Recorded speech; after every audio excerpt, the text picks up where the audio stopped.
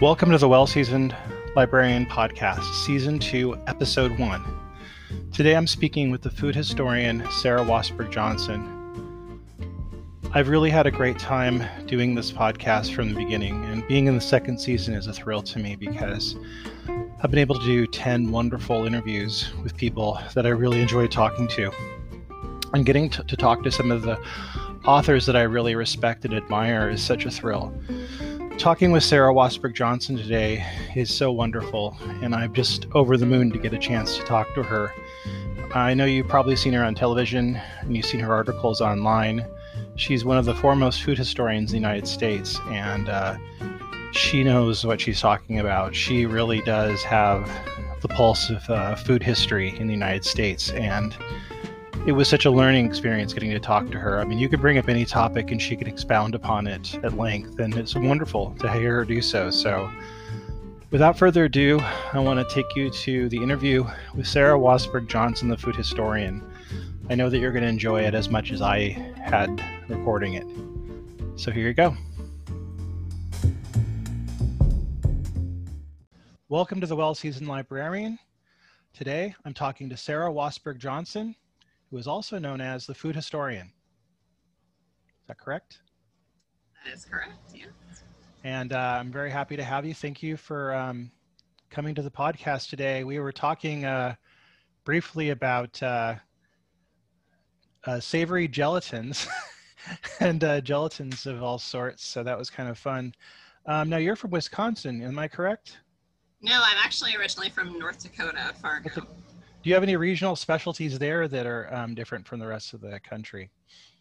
Oh gosh, well, the area that I grew up in, the Red River Valley, has a lot of Scandinavians, and I am 100% Scandinavian. So we grew up with, like grömmigret and lefse and Swedish rice pudding and all the Christmas desserts, all the different cookies and things that come out of Scandinavia. So definitely grew up with that. But in more eastern central North Dakota, which is where my mom's family is from, there are actually a lot of Germans from Russia, which is a very unique ethnic group with some very unique foodways. So I also grew up with things like Fleischkekle and Nefle and Kuchen and all these things that come from that immigrant group as well. So nice. That sounds wonderful. I've heard of all these things. I've never had most of them, and I'm hoping one day to be able to try them.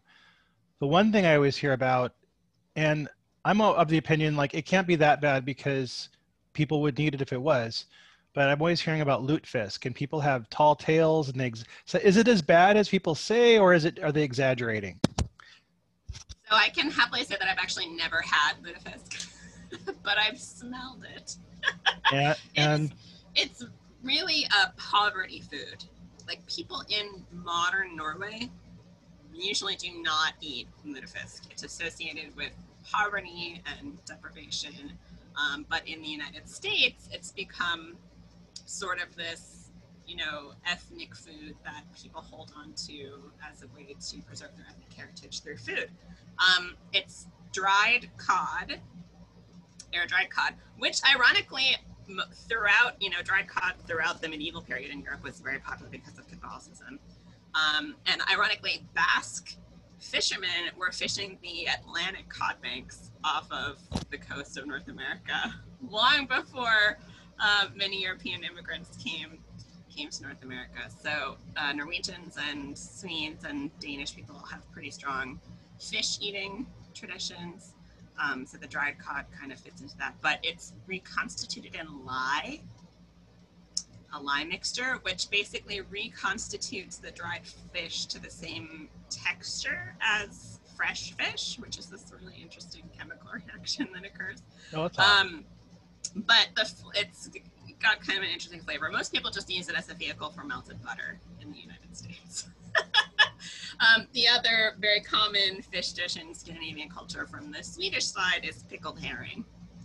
I love pickled herring. Yeah, I like that. I'm also not a huge fan of. So. Oh, see, I like it. I didn't grow up with it. I did not eat a lot of seafood growing up, so. Yeah, I weirdly like salt cod. I had that later in life, and I was like, where has this been all my life? So not a lot of it in San Diego, but. Yeah, so another really Norwegian thing is codfish balls. Oh yeah, it'd be like a great. cream sauce. And so like in the 19th century, canned codfish balls were like a thing. Oh So yikes. yeah. Yeah. It's fun. I'm Scottish, and I got to try haggis, and I was very disappointed at how normal it was. It's basically loose meatloaf, and I was just like, okay, this is not exotic at all. It's just a sausage. Yeah, A nothing, no big giant deal. sausage. Yeah. So I want to ask you, how did you get to work in the field of food history, and how did you get to be known as the food historian?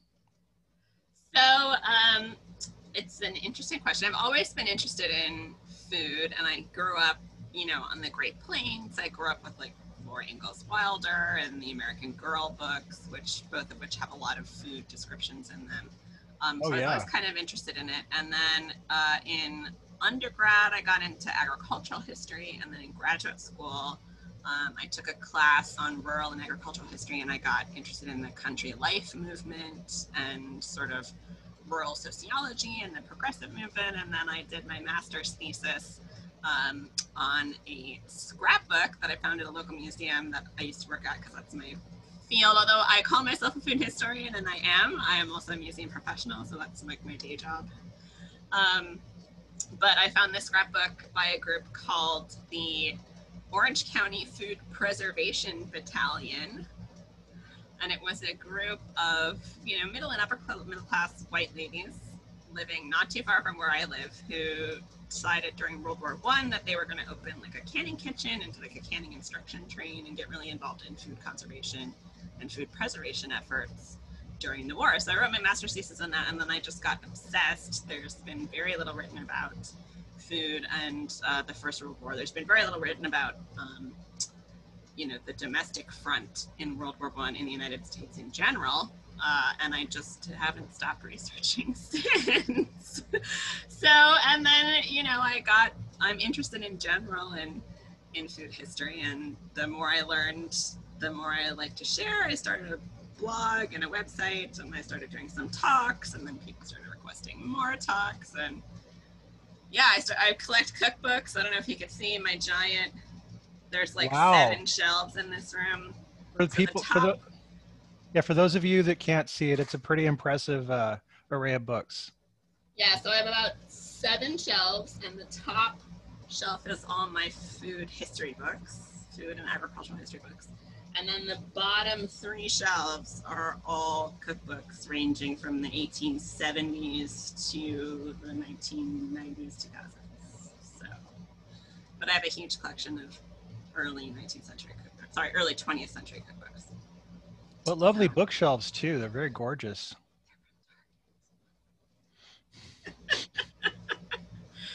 So, yeah. So that's,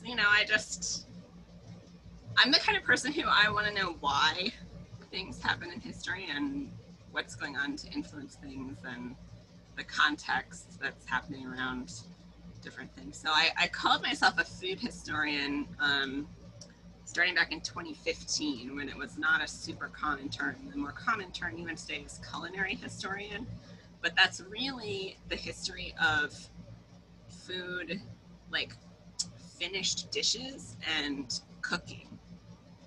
And I'm more interested in the broader picture of food that includes culinary history, it includes agricultural history, labor history, economic history, the history of technology, the history of women and ethnicity and immigration and slavery, and basically anything and everything that touches food in the past is what I'm interested in, and kind of these trends over time and why we eat what we eat today and how events and people in the past have influenced that. So it's a huge topic, which is amazing because you can go pretty much in any direction, which is super fun. But it's narrow enough that, you get a feel for the history. I read a lot of old cookbooks, so you can kind of tell just by reading a recipe what the time period is, what the technology available was, what the assumptions are about people's cooking experience, the ethnicity, the class, all that fun kind of stuff.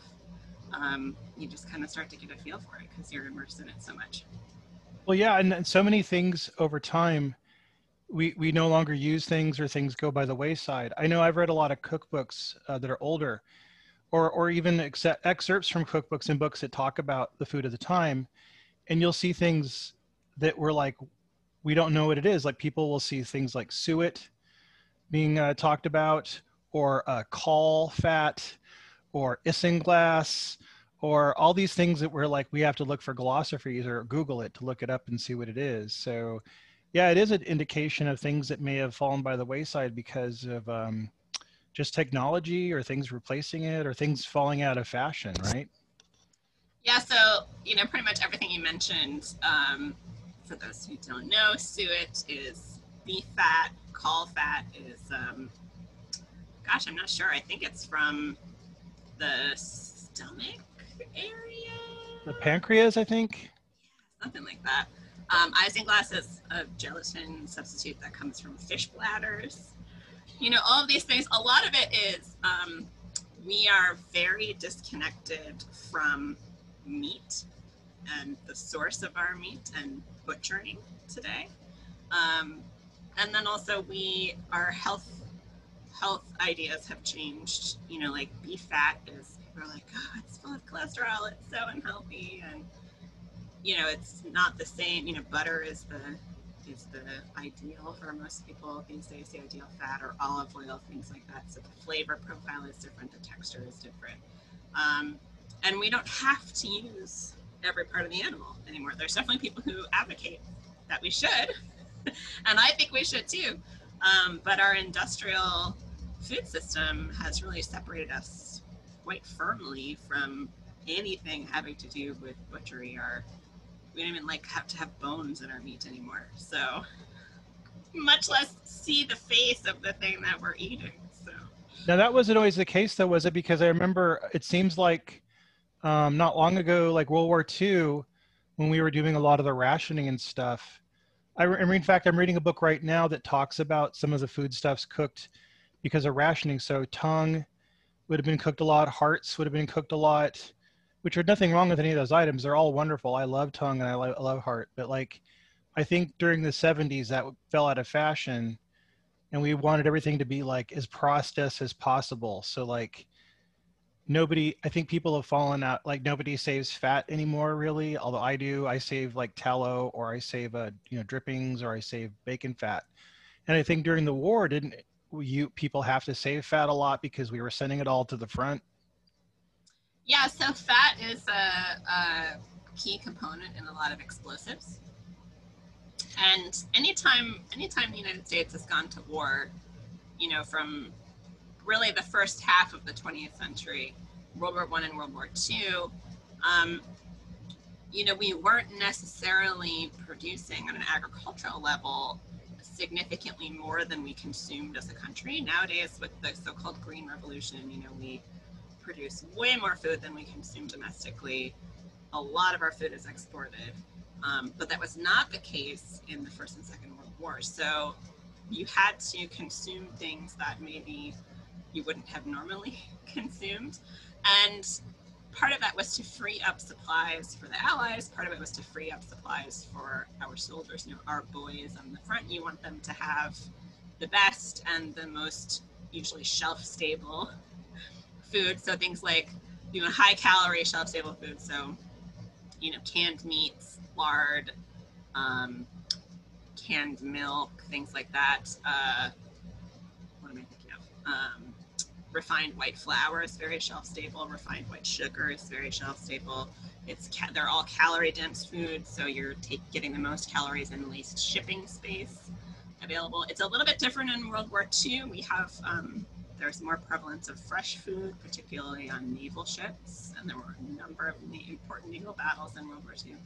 So at home, there's actually a lot of propaganda posters directed towards people in the military, telling them not to waste food because the folks at home are going without so that you can have enough, right? So that's part of the rhetoric there. And then the other thing that's happening in World War II in particular is we're doing a lot of research into vitamins and minerals and nutrition.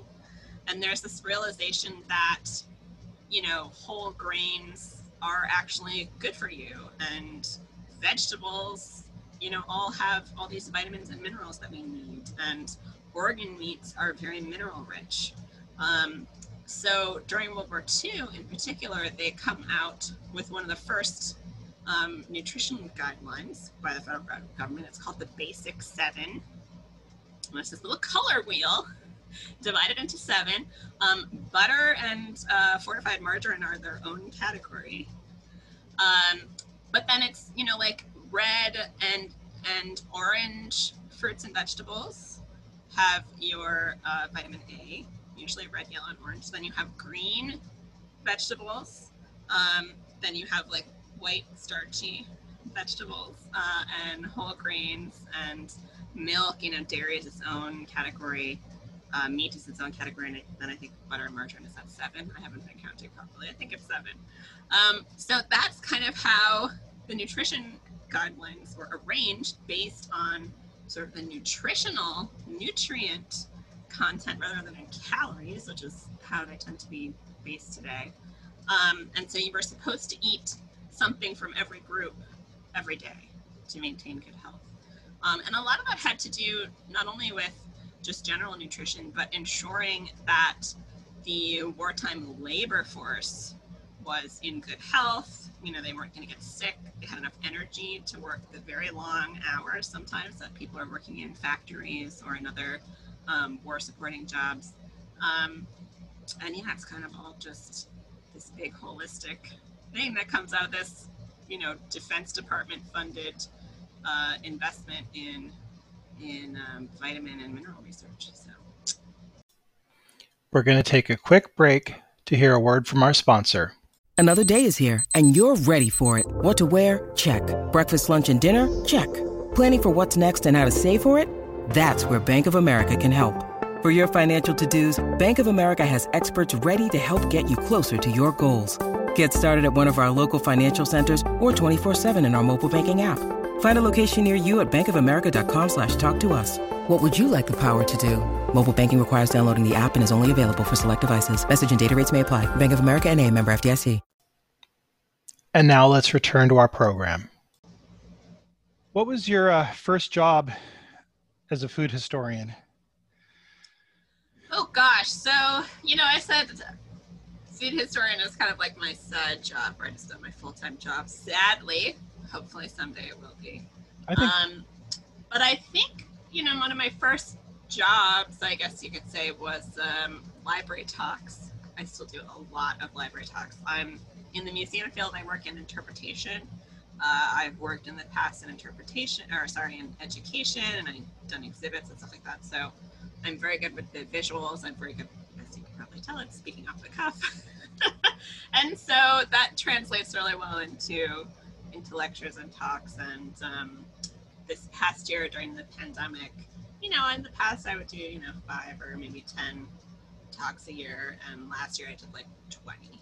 Oh my God. And this year I think I've already done like 20, and I still have the fall. So, it's food history is a super popular topic, and it's, one of the reasons why I like studying it so much is because it's very easy to relate to. Every human throughout space and time on this planet has had to eat. So regardless of what time period or geographical region or religion or ethnicity you're studying, you can relate to those people through food. You might not always find the food that familiar. Depending, it might seem odd or weird or gross, but you can relate to it because everybody has to eat. And I do try, just as an aside, I am a little bit of a stickler for not judging people of the past for their food choices. There's a lot of judginess on the internet about, retro food and food in the past, and it drives me crazy because just because people don't eat the way we do today doesn't mean that what they were eating in the past was necessarily bad. It was just reflective of the time and the circumstances. So, do you think they're just unaware of like the fact that, grocery stores didn't exist maybe? Because oftentimes I feel like it's like, They were just eating what was around. It wasn't like they could get soy burgers, Yeah, I think there's a big disconnect today between food and agriculture. Like, one of my friends shared something, and it was like, they went to the farmer's market, and they were near a farmer's market. I don't remember. Oh, I remember what it is. Sorry, you can edit all this stuff out. It was Alexis, the black forager, I think, or some foraging TikTok that I follow, was talking about how they were outside of a store and they were foraging berries. And this woman came up to them and was like, "What are you doing?"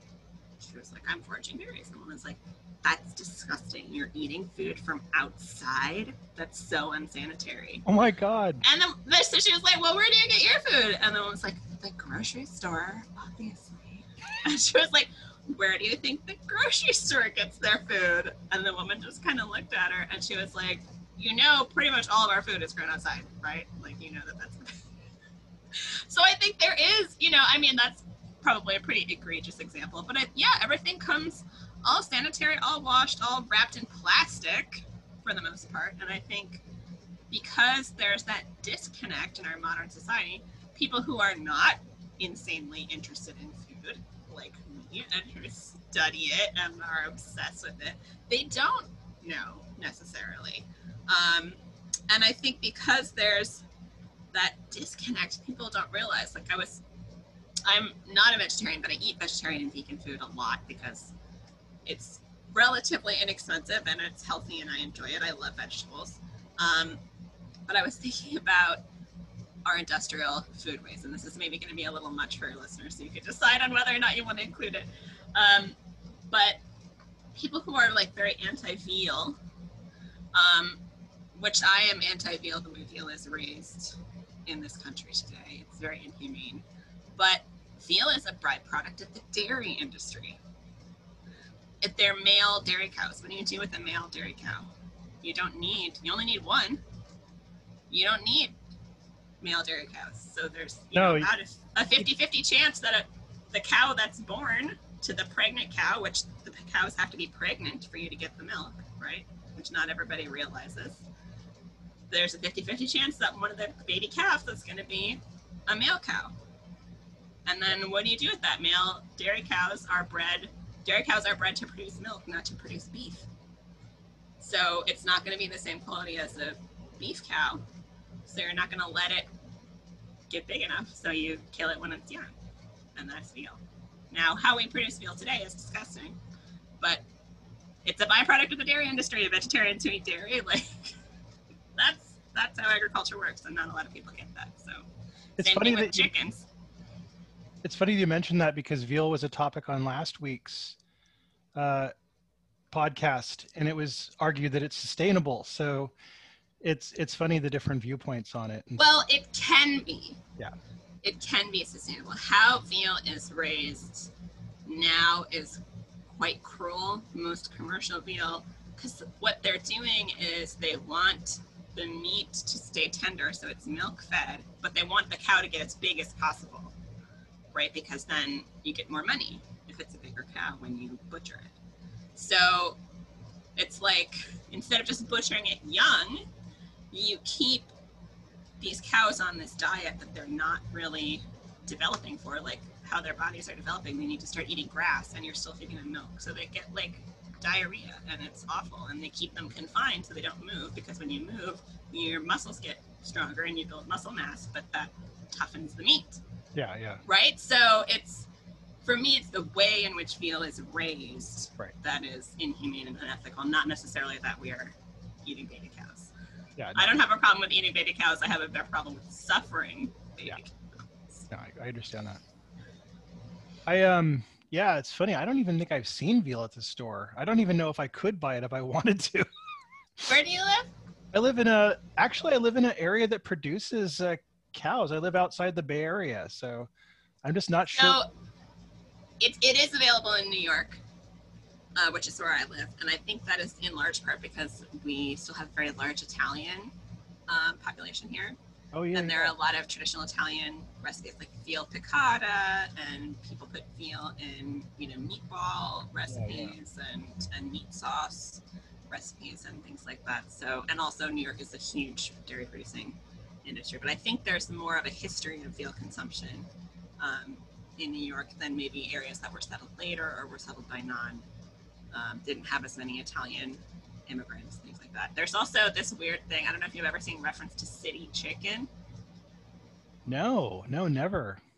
So this is a thing that's very popular in the late 19th century because, of course, until we get commercial chicken production, where you have these massive chicken and egg laying concerns, that really starts in the 1910s and 20s.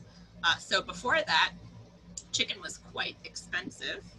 And you had capons, which are your young roosters, also known as spring chickens, or you had stewing hens, right, which are hens that have stopped laying and are tough, and that's why you have to stew them. That was your chicken. Chicken was not ubiquitous like it is now, but it was popular because, it's a more refined white meat, right? It's more delicate. So city chicken is veal. Oh, okay. I got it. Yeah. So a lot of big cities had, we don't really pasteurize milk in the United States on any scale until the 1910s and 20s. So prior to that, all the milk was raw. And so outside of a lot of major metropolitan areas was all dairy farms, so that it was close to the city and you could ship the milk in daily, right? And so you have a lot of dairy farms, you have a lot of veal. Oh yeah. So veal was cheaper than chicken, right? And it's similar kind of texture. It's similar. It's very pale. Veal is very pale color. And pork at that time was still very fatty. It's not like modern lean pork. So yeah, city chicken is veal. I know that I've read recent articles that they're talking about the out of control consumption of Greek yogurt has led to big lakes of what is it called? Whey. Yes, it's very acidic. Yes. Yeah, it's basically a toxic chemical at that point because it's very acidic. So if we had diversified farming, and I'm going to get on my little sustainable agriculture soapbox right now, if we had diversified farming, historically, when you were making butter or cheese, you would save the whey and mix it with oat or wheat bran, which is a byproduct of the flour milling industry, and you would feed it to your pigs. Mm-hmm. Right. So you would be taking both of those byproducts, mixing them together, and making essentially a fairly high protein, high fiber diet for pigs, which then you would process into meat and lard, right? So it's kind of a closed loop system. But we don't have that anymore. We have highly specialized agriculture in this country. And Greek yogurt in particular, Greek yogurt is just plain yogurt that has had any additional whey strained out of it, right? But because it's yogurt, it's quite acidic. So it's difficult to use it in anything else. You can use it in bread baking, but again, not probably to the scale that Greek yogurt companies are producing it. The idea of a lake of whey is disgusting. I'm sure it doesn't smell very good. Yeah. And because it's Greek yogurt, it is highly acidic, and that's why it's a problem environmentally because it can burn plants and affect animals and stuff if it gets into waterways. So yeah. I hope we find something to do with that. That's just disgusting, that waste. I hate food waste myself, so just the idea of that is horrifying. What is, this might be a hard question to ask, but what is some of your most exciting projects that you've worked on as a food historian? So I think some of the most interesting for me are the television show interviews. So I was on the History Channel twice. I hope they do a third for That Built America. It's the History Channel, so it's very like pop history, which I usually have no problem with if it's done accurately. But it's not always done accurately on the History Channel, or not as accurately as historians would like anyway. But that was really fun because people recognize you, so that's sort of weird as a historian to get recognized by random strangers, because we're not used to that kind of thing. But also it was exciting because I think it's really shifted a lot of the conversation around history. I get a lot of media interview requests.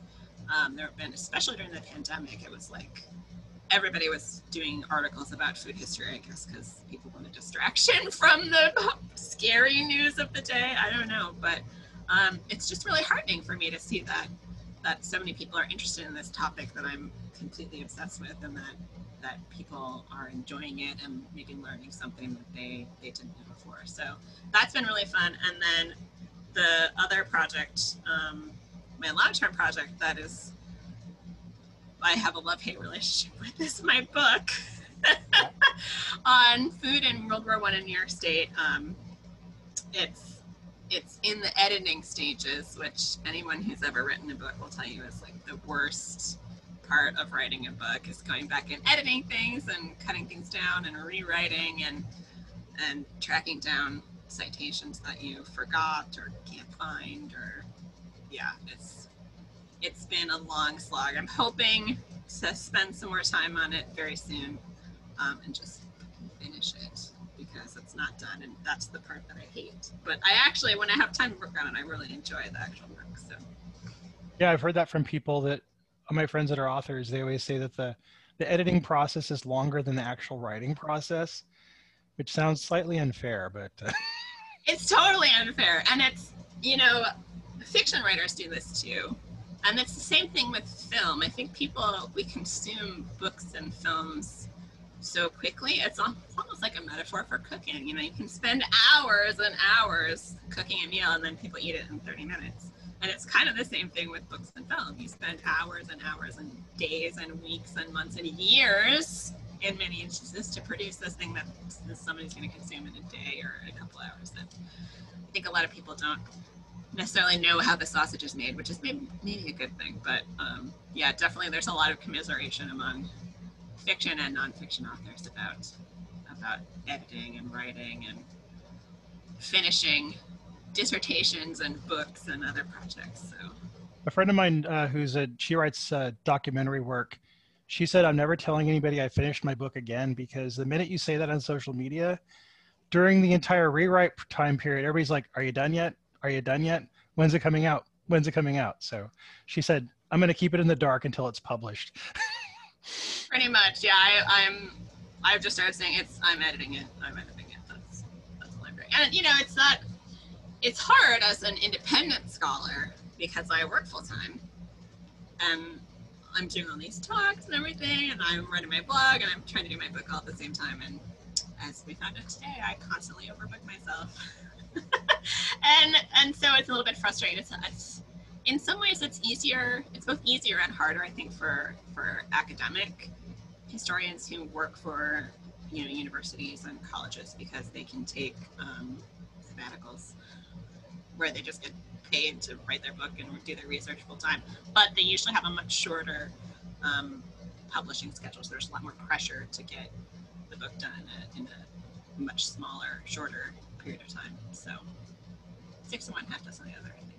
I'm going to ask you, you mentioned the Laura Ingalls Wilder books, and as a child, I loved those so much because I always wanted to have the corn cakes with the molasses after I read those. And the Almanzo book, especially, just reading the ridiculous amounts of food they were eating was just incredible to me. I really love those. When you read books on fiction, especially historical works, and they talk about food, do you ever cringe, or do you ever see maybe they're getting it right more often now? Or do you think that writers are taking more pains to be accurate in their depictions of historical food? Or do you think it's still pretty sloppy?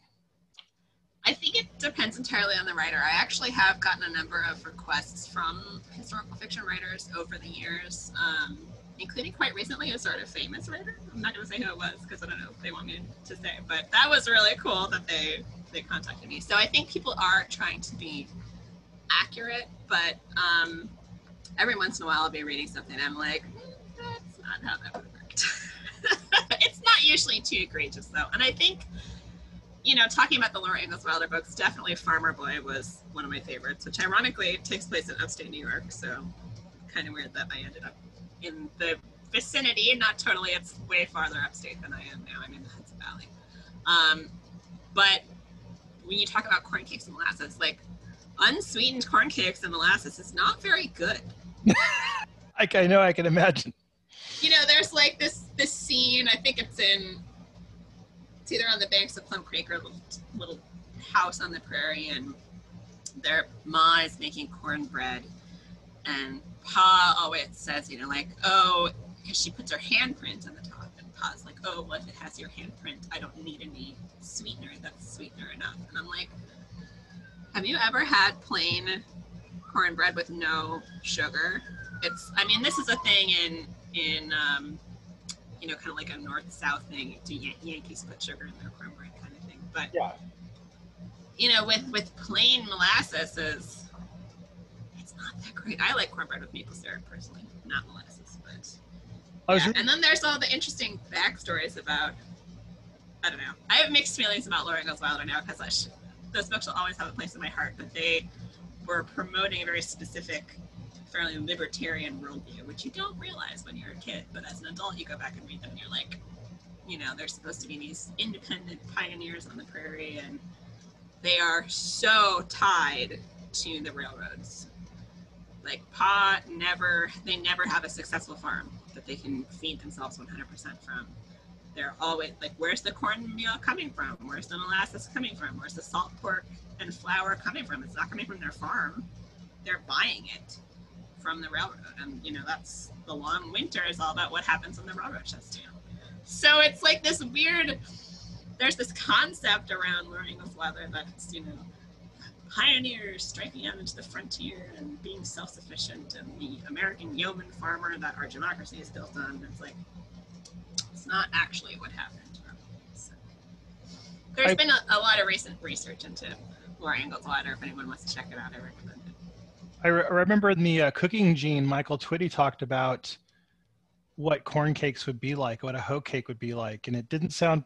He's like, "You think it sounds good? It wasn't good. It was like this hard, basically dried cornmeal, like hockey puck that you had to basically, you know, use all your will to actually eat because it wasn't that great. You know, you only ate it because you were hungry."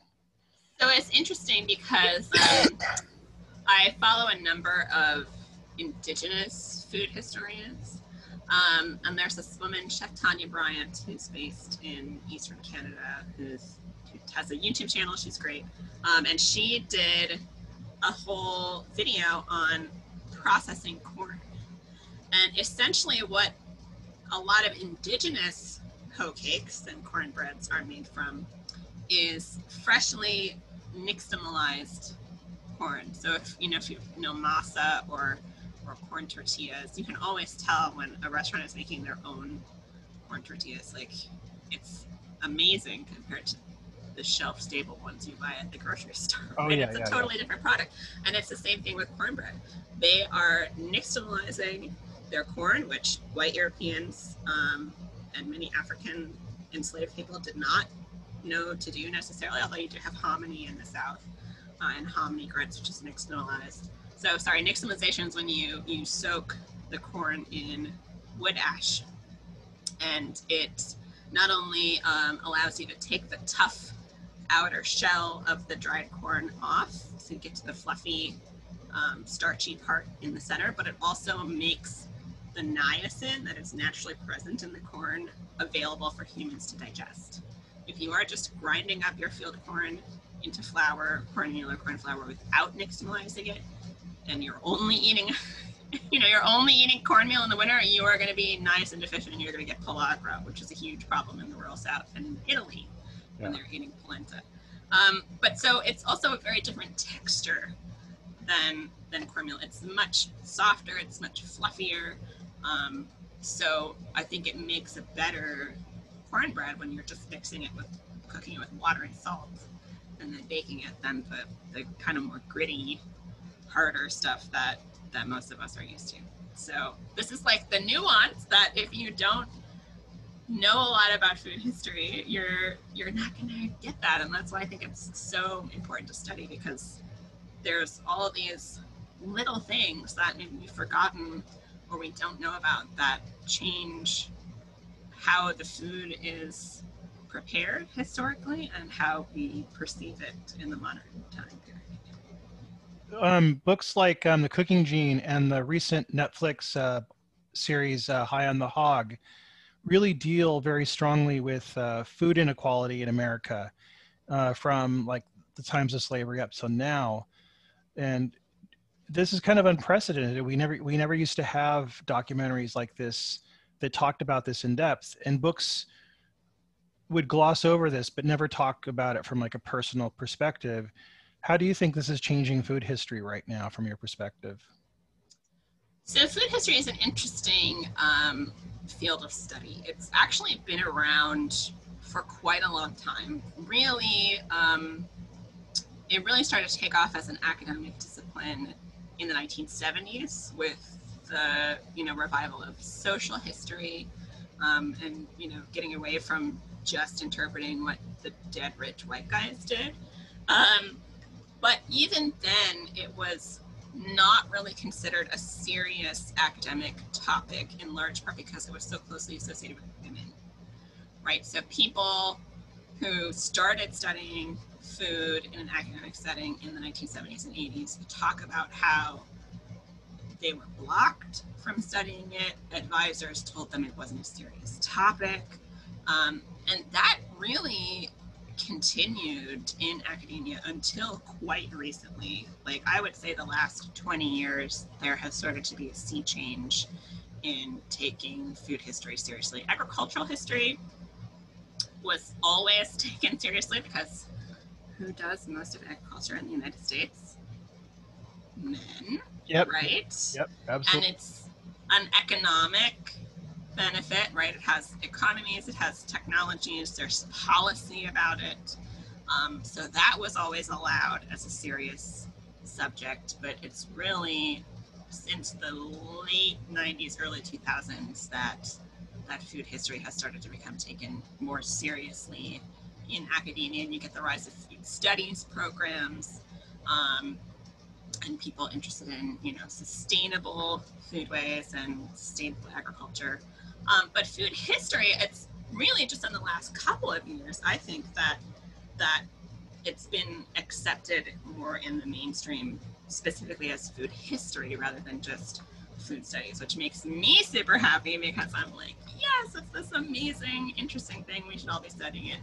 But also because, and this is just my personal opinion, I'm sure people will disagree with me, but I think food history has a higher burden of proof than a lot of food studies, Right. which I think tend to be more ambiguous and more conjectural, depending on how people are approaching it. But just from what I've read and what I've experienced, and I'm totally biased, of course, but I think food history, there's more of a burden of proof that I think is lacking from some food studies. Like, if you're going to make a statement, you kind of have to back it up, and not everybody does that. But even within academia, like, and I'm just going on this huge rant now, sorry. Oh, it's totally good. There's a couple of disconnects. So, and these are disconnects that I, through my work, am trying to solve. So I am an academically trained historian, but I'm working outside of academia as an independent historian, and I'm also a public historian, which also has gotten kind of poo-pooed by academia a little bit. I work in museums. My main goal is to interpret history for the public. And for a lot of academics, although again, this is also changing, thankfully, a lot of academics in the past viewed that as like dumbing down history, or public historians didn't do their own original research. You're just regurgitating other people's brilliance, that kind of thing. And it's just not true. And if we want history to be relevant, we have to interpret it for a general audience. You have to make ordinary people care about and interested in history, or we're not going to have funding in our schools for history. Our college departments are going to get cut. People are going to be uneducated about history. And that is a trend that's been happening for the last 40 or so years, that we're now seeing those chickens come home to roost, right? That we've cut civics, we've cut history. People don't know American history like they should, and it's an issue. So I'm very glad that that food history is hopefully going to be kind of like the gateway history for people very much. to learn about the past. Yeah, because I mean, you read something, thinking you're just going to read about, food and like in history, and maybe it'll be quaint or something, and then you're getting like all this truth dropped on you, especially in like the Cooking Gene, like really was like a wow book. It's one of those books that you remember for the rest of your life. And I feel like High on the Hog, it's a very like at times hard TV show to watch, and it, because it gets you in with like, oh, this is going to be light and fun, and then it's like it's really like very like genuine, and I appreciate it so much because I love seeing people. You learn history through kind of like another means, like indirect means, because it's always, I think, a way to get people that wouldn't normally watch something historically, getting them to watch it or read it or listen to it. And, the thing with High on the Hog that I don't think a lot of people realize is that Jessica B. Harris wrote that book in like the 90s. It's like a 20-year-old book. Yeah, I remember before, yeah. Yeah, and like, I think now it's like on the bestseller list again, which I'm like, yes, great, get those royalties, Jessica B. Harris. Like, people like her really, kind of paved the way for a lot of historians. And, I'm a white person, and I think it is so important to talk about the origins of American food. American food is a Creole, or it's been Creolized, as they say. It's a mixture of indigenous American, European, and West African foodways. And, a lot of the foods that are indigenous American, when I say indigenous American, I don't just mean North American, I mean South American as well. Things like potatoes, right? Things like tomatoes, which are from Central America, things like corn. Potatoes did not come to North America through indigenous routes. They came to North America from Europe. So why did they come from Europe? Well, it's because Europeans were invading in many instances and conquering and enslaving in many instances South America and bringing those foodways back with them to Europe. And then when they colonized North America, they brought them with them. So, it's American food is really in a lot of ways global, in ways that a lot of other cuisines in other parts of the country that are incredibly dependent on their indigenous foodways and have been in development for hundreds or even thousands of years. That's not the case in the United States for most Americans. Obviously, indigenous Americans do have foodways that go back thousands of years, but most Americans don't.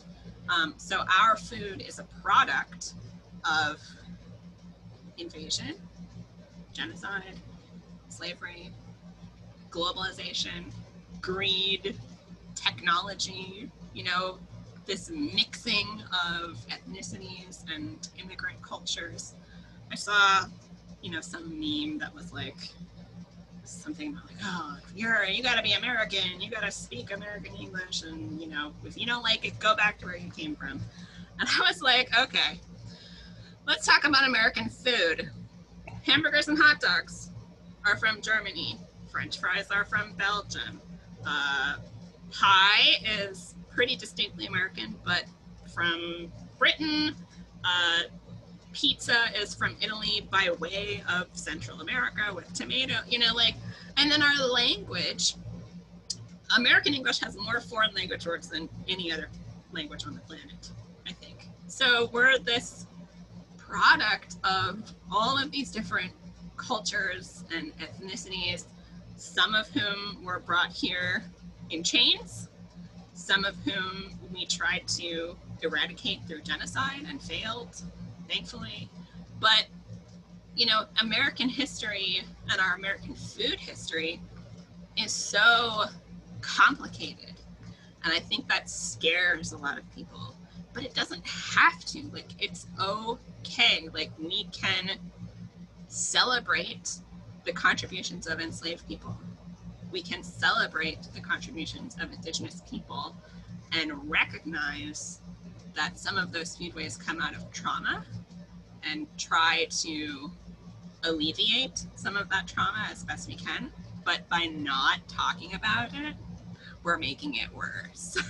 So things like the cooking gene, things like High on the Hog, people like Chef Tanya Bryant and Sean Sherman, the sous chef, and I don't know if you saw the film Gather, which came out last year about Indigenous foodways in the United States and Canada. That's an astonishing work of film. You should go see that if you haven't already. No, I haven't seen that. I'm gonna make a point of watching that.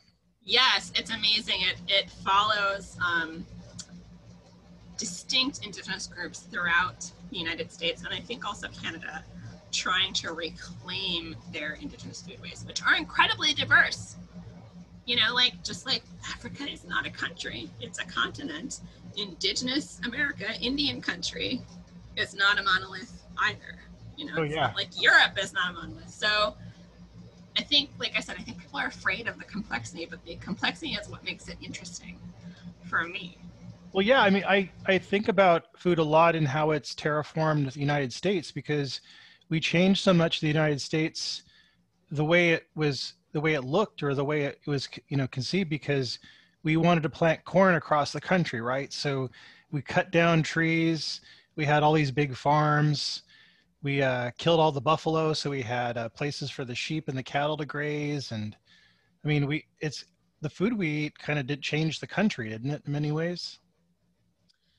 Yeah, so there's some, it's a little bit more complicated than that to talk about complications. So deforestation in the United States was driven largely by the charcoal industry. Oh my God. Believe it or not. That's great. Which before we discovered, and this is like the crazy deep context stuff that I love to get into. So before we discovered anthracite coal in Pennsylvania, most blacksmith shops and steel and iron production, especially iron production, was running on wood-based charcoal. Oh my God. And of course, people are heating their homes with firewood. We're building with wood. We're building ships with wood, right? So that's the primary driver of deforestation, not necessarily agriculture itself. Okay. Once we discover reliable sources of hot burning coal, most of our coal prior to the 1790s, 1810s was bituminous. This is what I know at my museum. This is why I know all of this stuff, because we talk about industrial history at my museum, which is a fairly soft burning, kind of dirty coal, right? Most of it was coming from Virginia, and then the immediate area around Philadelphia was getting stuff from Pennsylvania. And then we discovered anthracite coal, which was known as rock coal, because it doesn't catch fire very easily, and it's very hard. But once you get it burning, it burns very hot and much cleaner. So you could use that coal to fire things like steamboats and steam engines and trains and steel production, right? So then we don't have to have wood-based charcoal as much, but we've already deforested most of the Northeast. Yeah, that's actually a very interesting ecological thing, is that the Northeast has largely reforested through neglect. So in the 19th century, most of the Northeast would have been totally devoid of trees.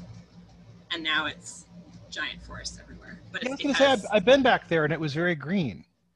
Yeah, there's trees everywhere. And it's because of westward expansion, right? People leaving their farms, which they have largely depleted the soils of, particularly in New England, which did not have very rich soils to begin with. So they're abandoning those farms.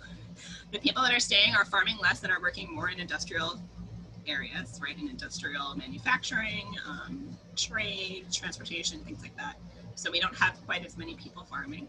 And because we have things like railroads and canals, you have access to Midwestern foodways. So the grain producing states stop being New York and Pennsylvania and start being Wisconsin, Minnesota, the Dakotas, Nebraska, Iowa. And that's made possible first by the Erie Canal and the Ohio canals, and later by railroads, right?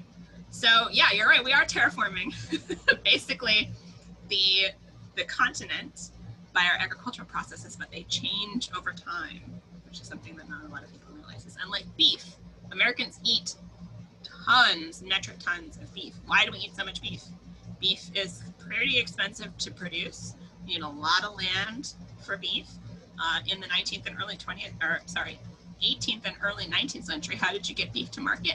You walked it there, right? Just like you walked all your livestock. You had cattle drives. Well, once we get railroads, particularly refrigerated railroad cars, which is a product of the natural ice industry, which I won't go into, but railroad cars were cooled by ice until the 1940s, which is kind of crazy to think about. But then you get cowboys, right? Post Civil War. Where's the term cowboy come from? It's not a cowman, it's a cowboy. Who do we call boy after the Civil War?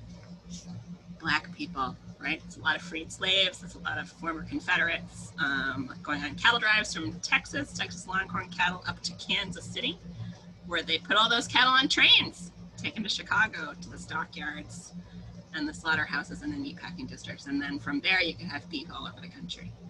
But that's why beef gets to be so popular in the United States, is because we have these complicated transportation and technology aids that allow us to specialize in agriculture. And that is a trend that continues through the 19th and 20th centuries, that we get increasingly specialized in our agriculture.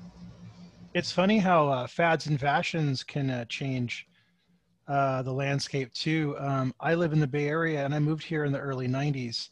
And when I moved here, of course, there were a lot of vineyards in Napa County.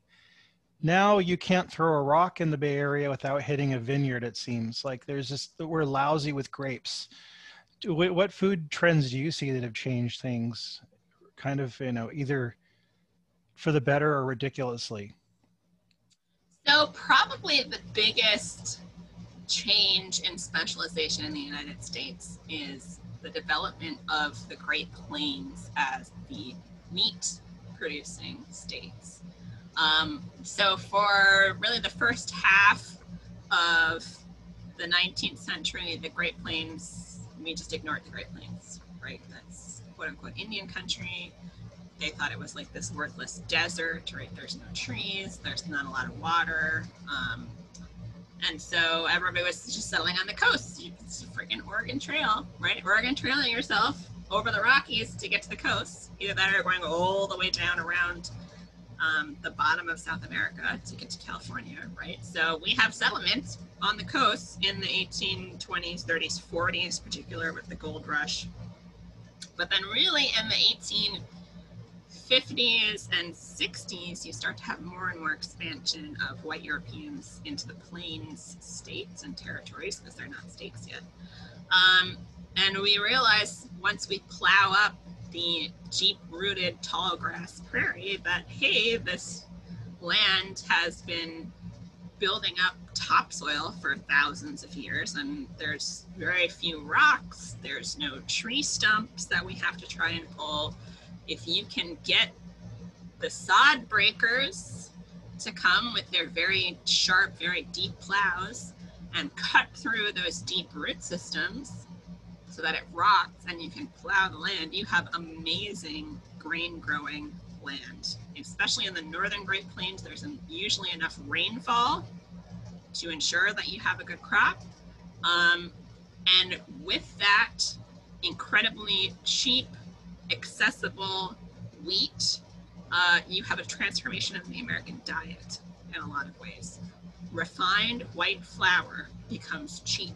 So this previous thing that was really only accessible to the very wealthy throughout most of human history, all of a sudden becomes accessible to everybody, and transforms the American diet. White bread becomes a huge part of the American diet. And interestingly, and this is something where it helps to know agricultural history and cooking in addition to food history, in the South, you have the prevalence of biscuits because Southern wheat is soft wheat. So it's a low gluten wheat that's not particularly well suited to bread making, but it is suited to things like cakes and pies, pastry, and biscuits.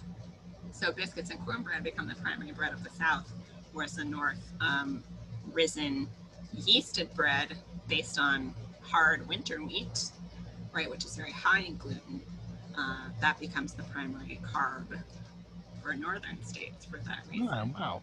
Yeah, these crazy things that you don't think about, but yeah, they have a big influence on how and what we eat.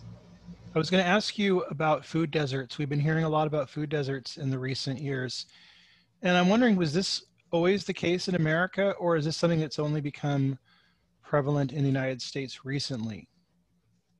So a food desert, let's define it, because there are food deserts and there are food swamps, which is a more recent term. A food desert is a place where fresh food is not available or is very expensive, or you have to travel a very long distance to get to it. So it's really areas where there are not full grocery stores.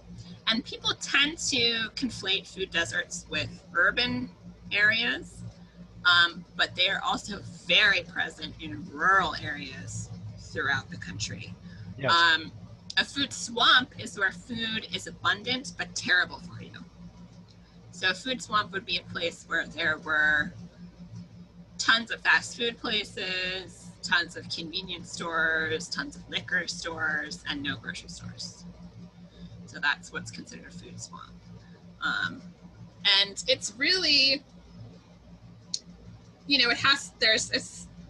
reason why we have these places is quite complicated, because there's different reasons for rural food deserts and for urban food deserts.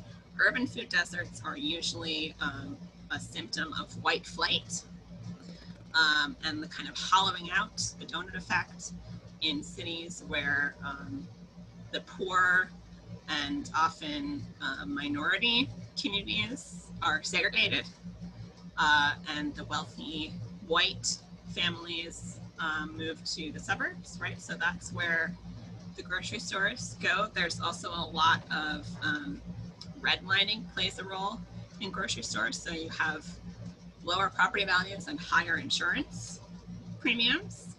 Areas that are considered high crime, I put that in quotes, are less likely to have grocery stores. And there's also this perception that poor people don't spend money, so they don't have grocery stores necessarily. In rural areas, it's a similar thing. It's often called the brain drain, which is not a term that I particularly like, but it is when there's not a lot of well-paying jobs. Young people move out of the area, often to cities in search of employment, and the people who are left are often elderly or low-skilled and are working low-wage jobs. So again, they're poor. It's a low population because a lot of people have moved out of the area, so it's maybe not populous enough to maintain a large grocery store. So people have to travel long distances to access food because we have a population drain in rural areas.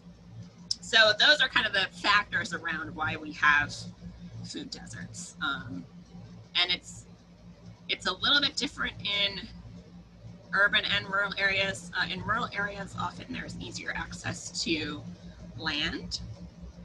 So if you have the skills and the time, you can grow some of your own food. That is a movement that is also happening in a lot of urban areas throughout the 80s and 90s and into the 2000s. There was a massive movement to reclaim vacant lots in urban areas, which now in recent years there have been some fights with vacant lot gardeners and the cities who now want to sell their formerly abandoned vacant lots that they leased to these people to clean up and use.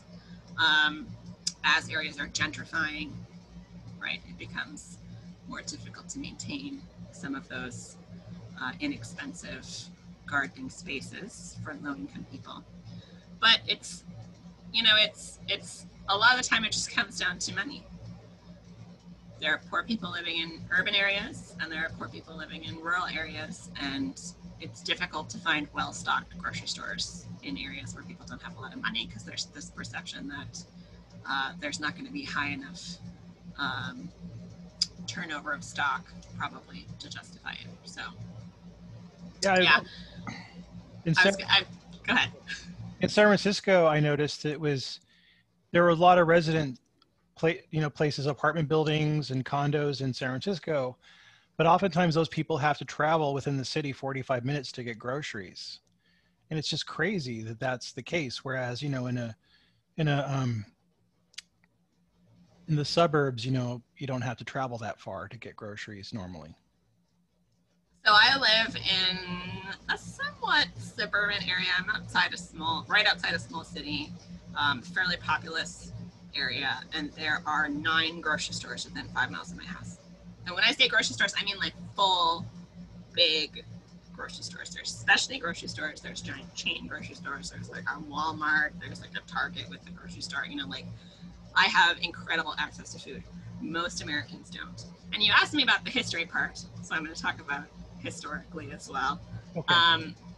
because I feel like that's an important part of our food history discussion. So in the past, if you had access to land, you were growing your own food. Food production was a huge part of American life for really until the late 19th century. As we start to urbanize, people got more and more divorced in urban areas from food production. But like in the 18 teens and 20s, even in cities like Philadelphia and New York, people would be complaining about like pigs running in the street. And people had milch cows and people had kitchen gardens, even in cities. And that starts to change as we industrialize and more toward the Civil War, and particularly after the Civil War, that starts to change. And as we get an influx of poor people into cities, they don't even necessarily have access to kitchens, right? If you're living in a tenement building, you might not have a kitchen. Oh my God. So how do you feed yourself, right? You might not even have, like a cook stove. So you get the prevalence of push carts. You get the prevalence of delis and saloons that had food.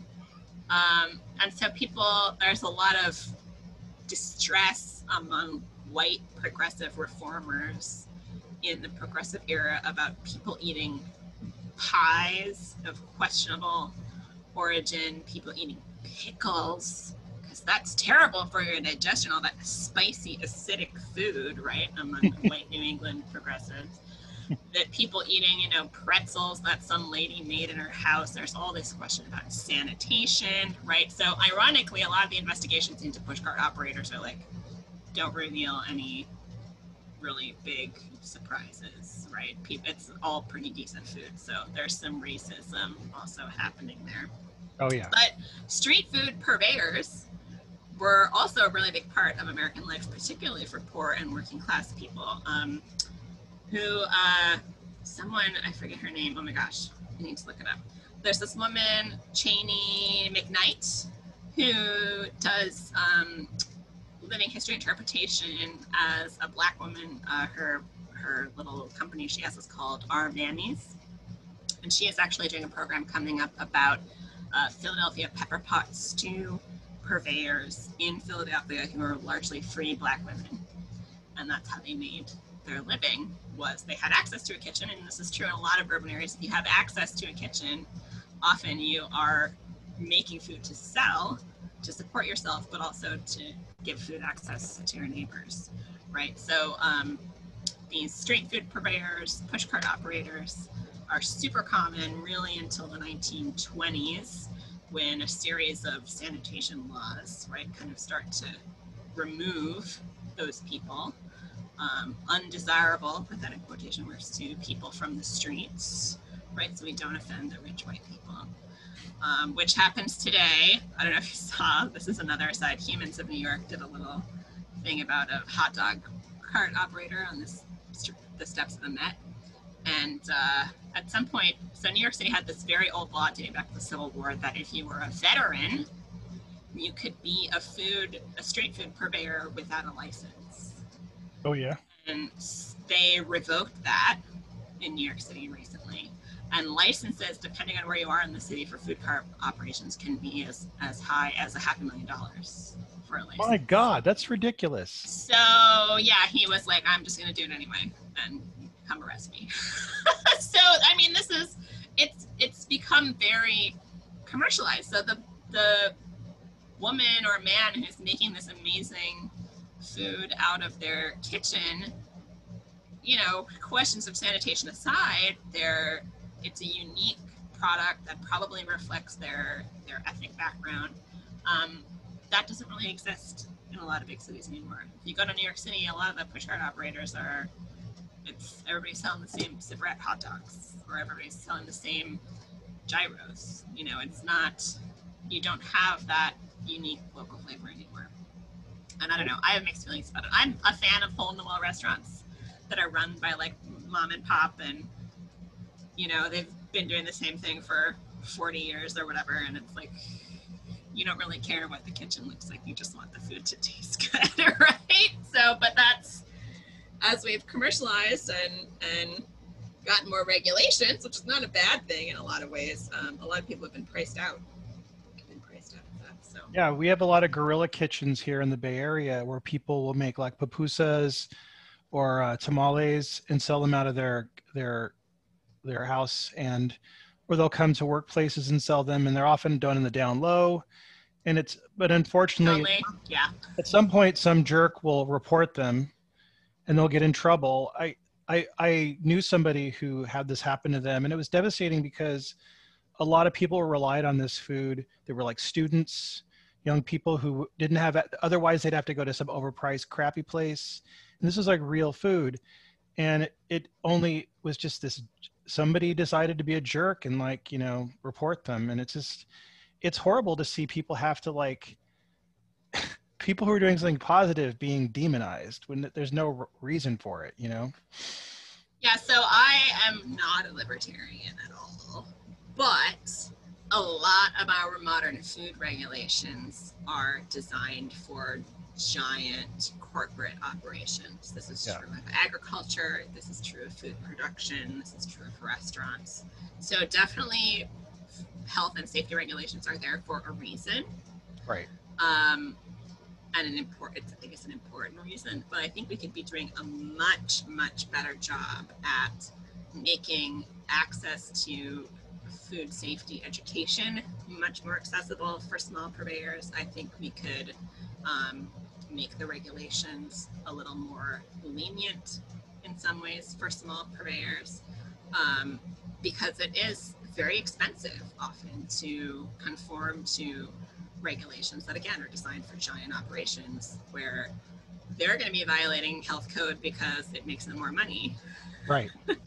Whereas a small person is going to be violating health code probably because they don't know any better. Right. Right. So, you know, I think there could be a lot more support for small businesses and small food businesses because it is a way out of poverty for a lot of people. It's been true. Food purveying and restaurants and things like that have been a way out of poverty for a lot of free and, you know, formerly enslaved Black people throughout American history. It was a huge part of the civil rights movement in the United States. Like, people would cook out of their kitchens and sell plates in their yards, and that's how they funded the civil rights movement. You know, people would have rent parties in the Great Depression and sell plates of spaghetti or mac and cheese out of their apartment, and that's how they would raise rent when they were out of work. You know, so I think there's this long tradition of using food in the United States to get a leg up in society, and punitive regulations are not helpful for people who are just trying to make a living. Yeah. Do you think that the changes in the way we perceive food from the pandemic is going to be a benchmark in history? Do you think the way this all happened? I know a lot of people started making sourdough and started gardening, at least I did. How do you think that's going to be remembered in history, do you think? So definitely the pandemic affected people differently based on their socioeconomic status. Yeah. Let's talk about that a little bit, because essential workers still had to go to work. And restaurant cooks, line cooks, and kitchen workers in restaurants have some of the highest death rates of COVID, which, because they were working through the pandemic in unsafe conditions. So I think that's going to have a deleterious effect on our restaurant culture. And often, I don't know if everybody knows this, but most kitchens of restaurants of any size, including high-end restaurants in the United States, are run by immigrants from Central America and Mexico. Oh, yes. Which Anthony Bourdain, who I love, and I'm very sad that it's not around anymore, Anthony Bourdain has spoken at length about that. If anybody hasn't checked out his commentary on that, I recommend that they look that up. So I think that's going to have a huge effect. I think the people who were able to stay home, something that I've kind of noticed just from being on social media and reading articles about it, people are less willing to make work their entire existence. And I think that plays a role in our so-called labor shortage that we have right now, which is really only a labor shortage in low-wage service industry jobs. Yes. A lot of people got out of those jobs because it just wasn't worth it. So the instant alternative was given to them, and I think also people saw themselves as, they realized how disposable they were to a lot of restaurants. So restaurants shut down, they laid everybody off, no assistance of any kind, so they had to go on unemployment, and they're like, hey, you know what, I'm going to leave this industry because it doesn't treat me well. So I think we're going to see an increase in restaurant prices, food prices in restaurants, because,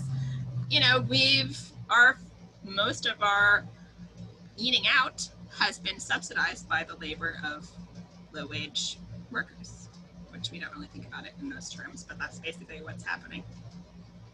And I think for home cooking, I don't know how much scratch cooking is going to stay around once people really start to go back to work full-time.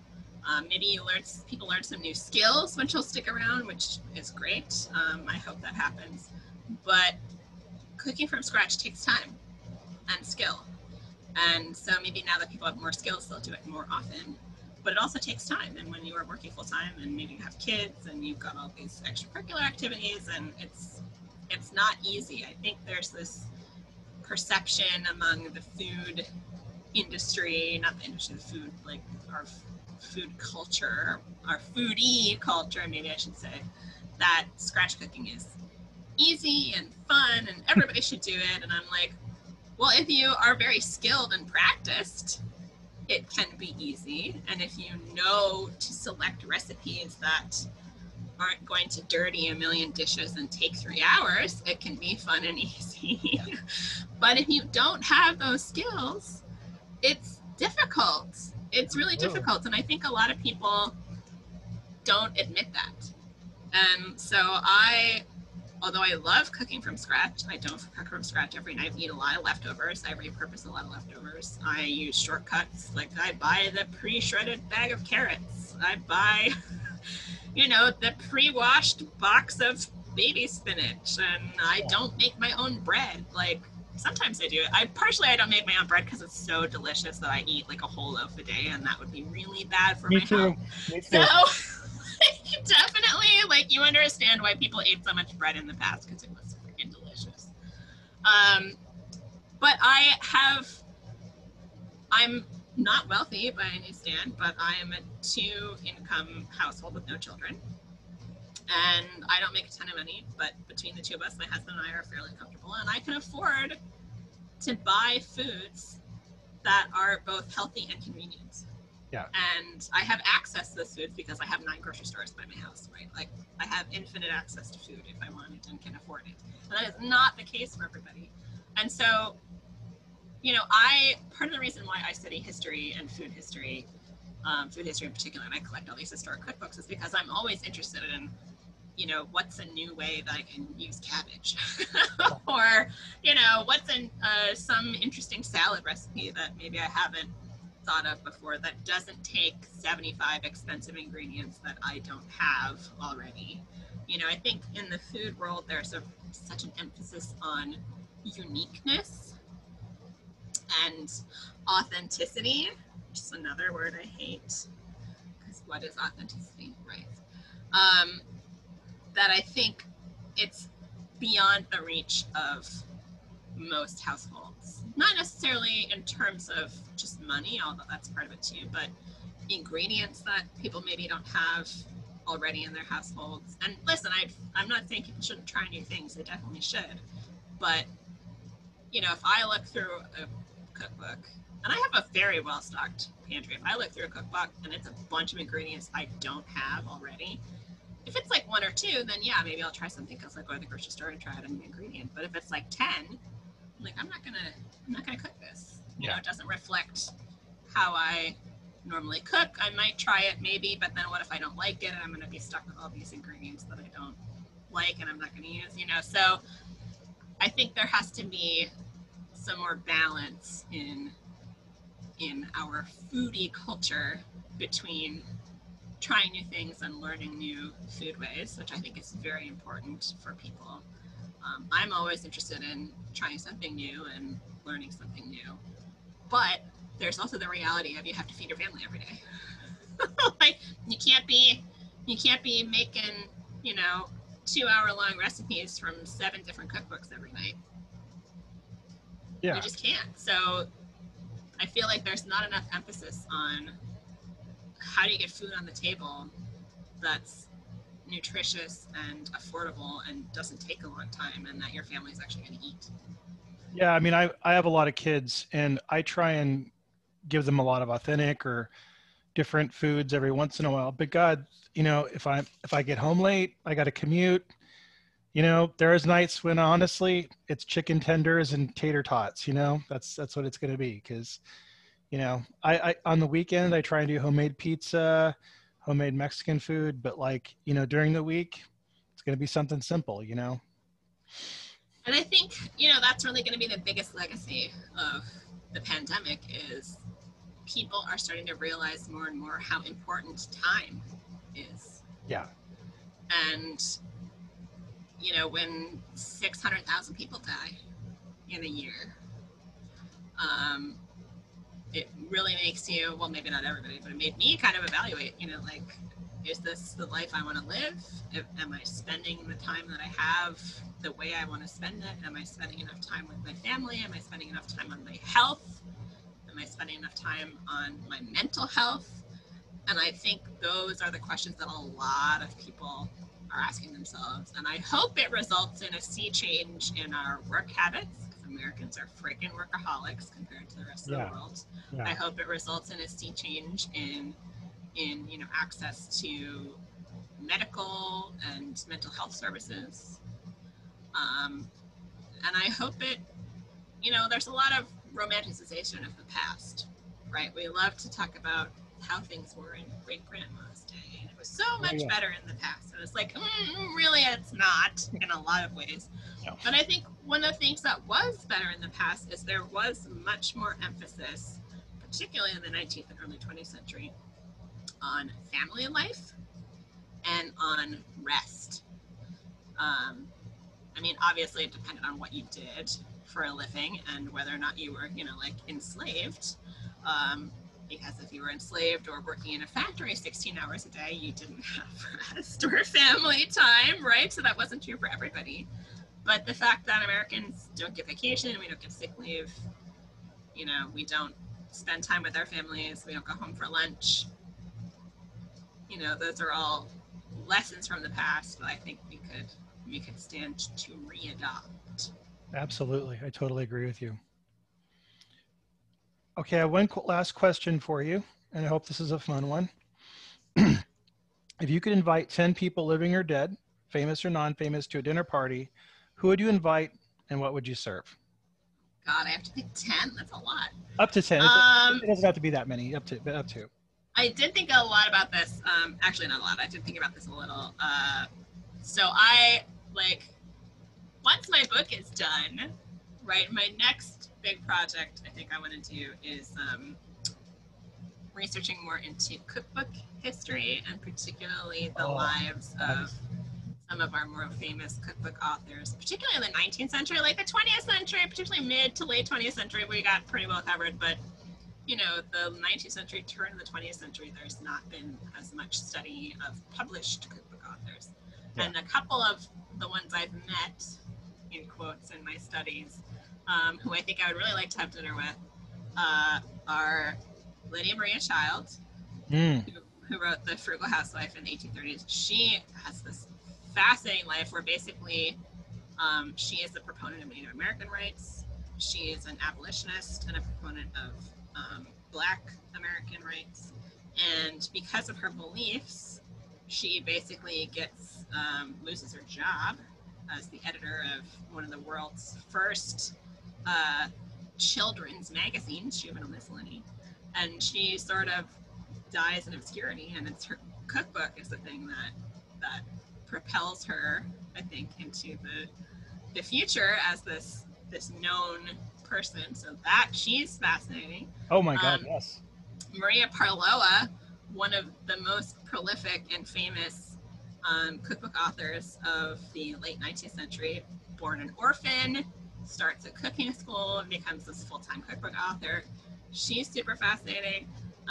Mary Johnson Bailey Lincoln, not to be confused with Abraham Lincoln's wife, Mary Lincoln, who's the first principal of the Boston Cooking School, also an amazing cookbook author. Sarah Tyson Rohrer, another late 19th century cookbook author, also friggin' prolific, never marries, dies destitute in the Great Depression. Super fascinating. I would want to have her over. Melinda Russell, another cookbook author, Black cookbook author. Her work was rediscovered, I don't remember exactly by whom, but popularized by Tony Tipton Martin with the Jemima Code. She had a fascinating life, born free in the North, tried at age 19 to get to Liberia, was robbed. Oh my God. Had to start cooking and doing laundry to support herself, and then her husband dies. She has a disabled son. She escapes Confederates in the Civil War and goes to Michigan and basically writes a cookbook in an effort to raise money to live on. Like, fascinating, all these fascinating women. I just want to be with all these. Yeah, forget a book. Cookbook authors. It should be a great Netflix series. I would watch these biographies. Oh my gosh, Netflix, if you're watching or listening, please. I would so much love to host that show. Yeah, please let me host that show of I would watch it. Women cookbook authors. The other one is Ida Bailey Allen, another super prolific cookbook author, invented homemaker radio.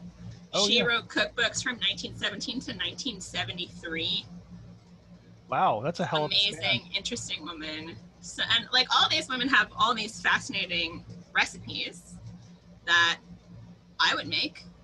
All these great ideas, especially Ida Bailey Allen. One of my favorite cookbooks of hers is the Money Saving Cookbook from 1943. So it's basically published in the middle of the World War II. And it's the Money Saving Cookbook, so it's like regular people food. But she thinks of stuff like put leftover macaroni and cheese in leftover macaroni and cheese and tomatoes and bake it. I'm like, what? That sounds amazing. We should do that. All these things that have been lost. People don't do that anymore. I don't think of it. All these great ideas that I always want to try out. So anyway, that's not 10, but I would totally have those ladies over for dinner. I have no idea what I would cook for them. I would probably be super intimidated.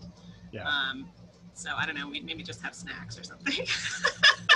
No, I would. That sounds like a hell of a conversation, though. What a wonderful group of people. I know who I would not invite, even though I think she's a fascinating figure, is Ellen Swallow Richards, who invented home economics. The term home economics, anyway. She's kind of a snob, which is why I would not invite her. Although she knew Maria Parloa. So maybe they would get along. I don't know. Anyway, but yeah, she hated the term domestic science because she associated with servants, and she was very against like cooking schools because they were largely for like not like cooking schools in the 20th and 21st century cooking. They were cooking schools for like people who wanted to be housekeepers or open a catering business or a tea room or teach cooking classes. And Ellen Swallow Richards was the first woman to go to MIT to study food chemistry. because that's the only avenue that was open to her. Of course, she wanted to study chemistry academically, and they were like, yeah, you're a woman, so it's got to be food and laundry. That's how you have to apply your chemistry. Okay, I've heard of her recently. Yeah. Oh my God, yeah. But she was like, oh, well, we can't have, that's domestic science. That's associated with domestics, right? People who work in service. We don't want that. We don't want that. It has to be academic. So we're going to call it home economics. So, I mean, maybe I would invite her just to see how the conversation went, but. Yeah. Well, thank you very much. I've loved talking to you. I could talk to you all day. This is a great conversation. Thank you. As you can tell, I could talk about food history endlessly. And it has been a great conversation. Thank you so much for having me.